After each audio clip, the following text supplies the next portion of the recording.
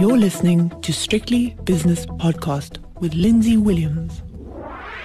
The JSE has opened its doors for another day, so it's time for the opening with myself, Lindsay Williams. Good morning. On the Stock Exchange News Service this morning, quite interesting when it comes to multi-choice. You may remember over the last many months actually that Canal Plus has been acquiring shares in MultiChoice, the South African digital TV company.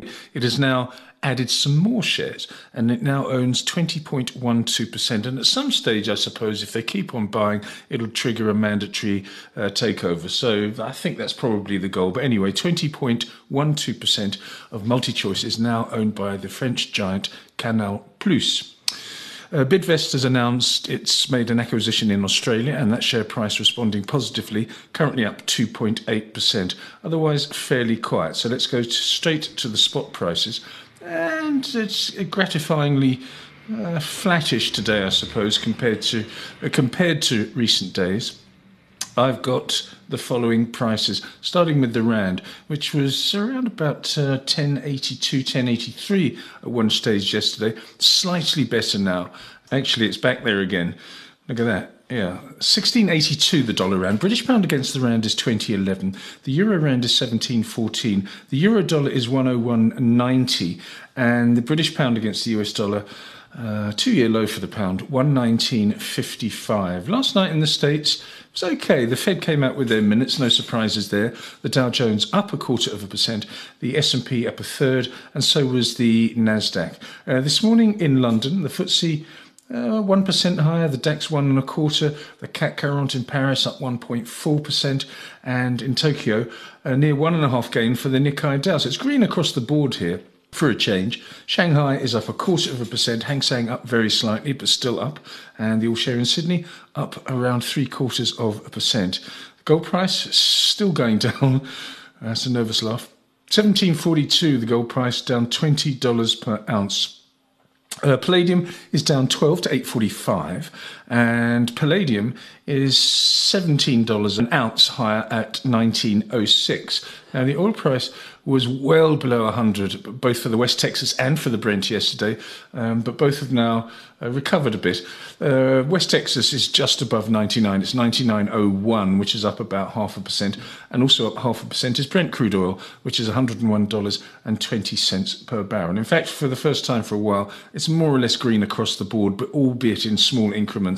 All commodities doing rather well. Copper, for example, up 1.4%, having had a torrid time of late. The US 10-year Treasury bond yield is consolidating. It's 3 basis points higher this morning at 2.94%. The South African, after a horrible day tracking the Rand yesterday and the day before, is 10.69%, which is 2.5 basis points down for the yield and therefore up for the bond prices.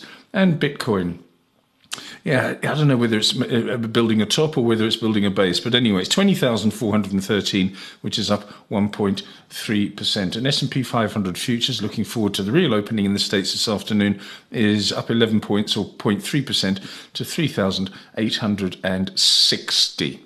Okay, let's have a look at some of the early movers on the JSE.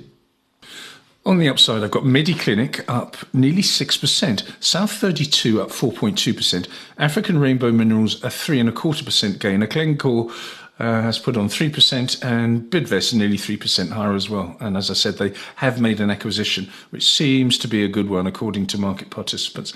Northam is down 3.7%, the platinum producer. Another platinum producer is second worst off, down 2.2%.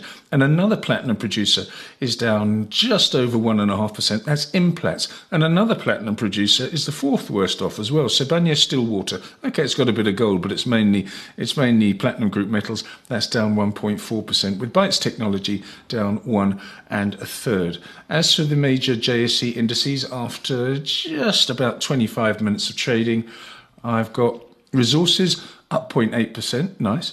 Industrials even better, up 1.1%, and financials up the best, 1.5% to the good. The top 40 index, 60,370, up 1.1%, and also up 1.1% is the all-share index at 66,452. Please join me later for the double-header Dream Team edition of the 5 o'clock shadow. The views and opinions expressed in these podcasts are those of Lindsay Williams and various contributors and do not reflect the policy, position, or opinion of any other agency, organisation, employer, or company associated with strictlybusinesspodcast.com. Assumptions made on the analyses are not reflective of the position of any other entity other than the speaker or the author. And since we are critically thinking human beings, these views are always subject to change, revision, and rethinking at any time. Please do not hold us to them in perpetuity.